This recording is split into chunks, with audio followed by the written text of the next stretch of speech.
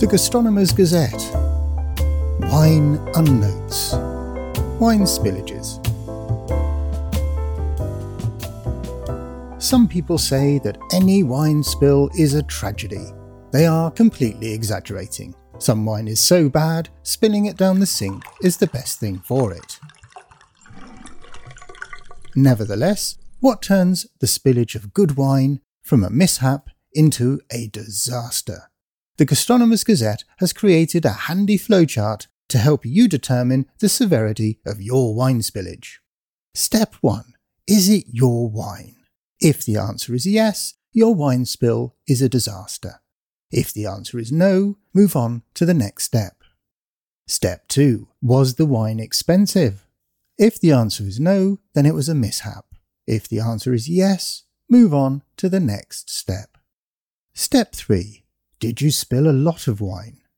If the answer is no, then your spillage is a mishap. If the answer is yes, move on to the next step. Step 4.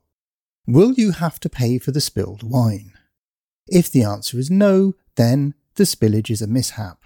If the answer is yes, move on to the next step. Fifth and final step. Did anyone see you? If the answer is no, your wine spillage is a mishap. If the answer is yes, it's a disaster. Using this rigorous system, let's look at 3 wine spills from the last 35 years. Wine spill 1. New York, USA, 1989. 1 bottle spilt. Thomas Jefferson, United States founding father, human rights advocate, and slave owner, spent time in... Wait, hang on a second. No, that's right. Slave owner and human rights advocate. Complicated man. Jefferson spent time in the mid to late 1780s in Paris, negotiating trade deals with Britain and France on behalf of the US following the War of Independence. On a visit back home in 1789, he was made US Secretary of State and couldn't return to France. This was inconvenient because in Paris he had a lover, children, and a wine cellar. 200 years later, Manhattan wine merchant William Sokolin hosted a dinner at which a bottle of 1787 Chateau Margaux was the guest of honour. The bottle had been found in Paris, behind a cellar wall, and was said to have belonged to Jefferson. It was valued at $500,000.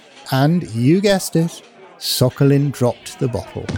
Although the bottle didn't break, some of the wine spilt onto the floor. People magazine called it the world's most expensive puddle. According to the Gastronomer Gazette Guide to Spillages, this spill was a disaster.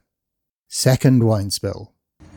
A warehouse, Australia, 2011. 462 cases, 5,544 bottles spilt. In 2011, 462 cases of 2010 Molly Duca Velvet Glove were destroyed in a forklift accident in Australia while they were being loaded for shipment to the USA.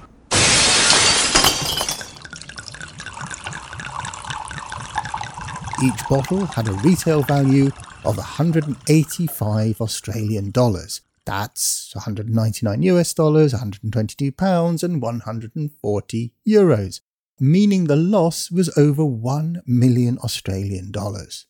According to the BBC, Molly Duca winemaker Sparky Marquis, no, I'm not making him up, commented, and I won't do the accent, when they opened the container, they said it was like a murder scene, but it smelled phenomenal.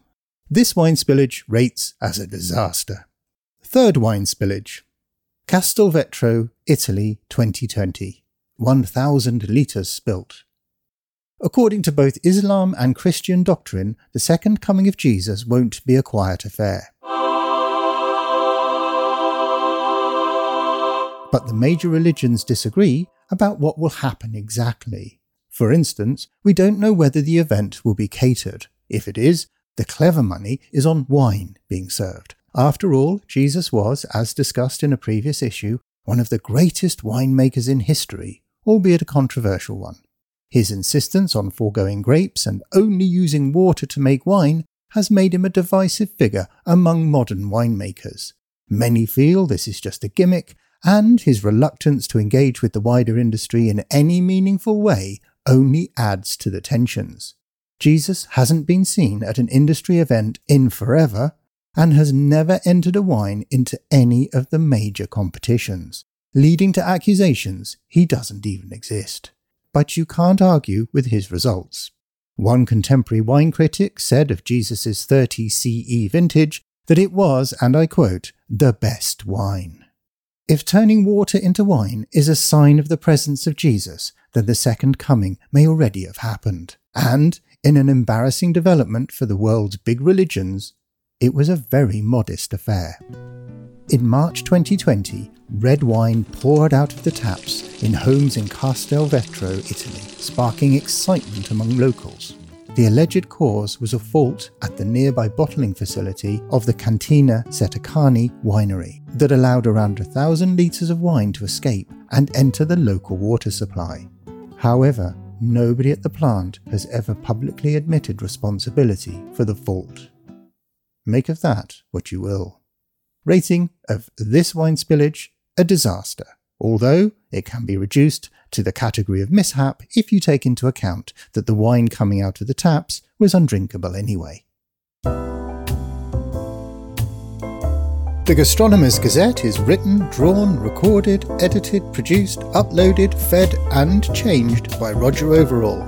It is a Show and Tell Communications production. To find out more, go to thegastronomer.net.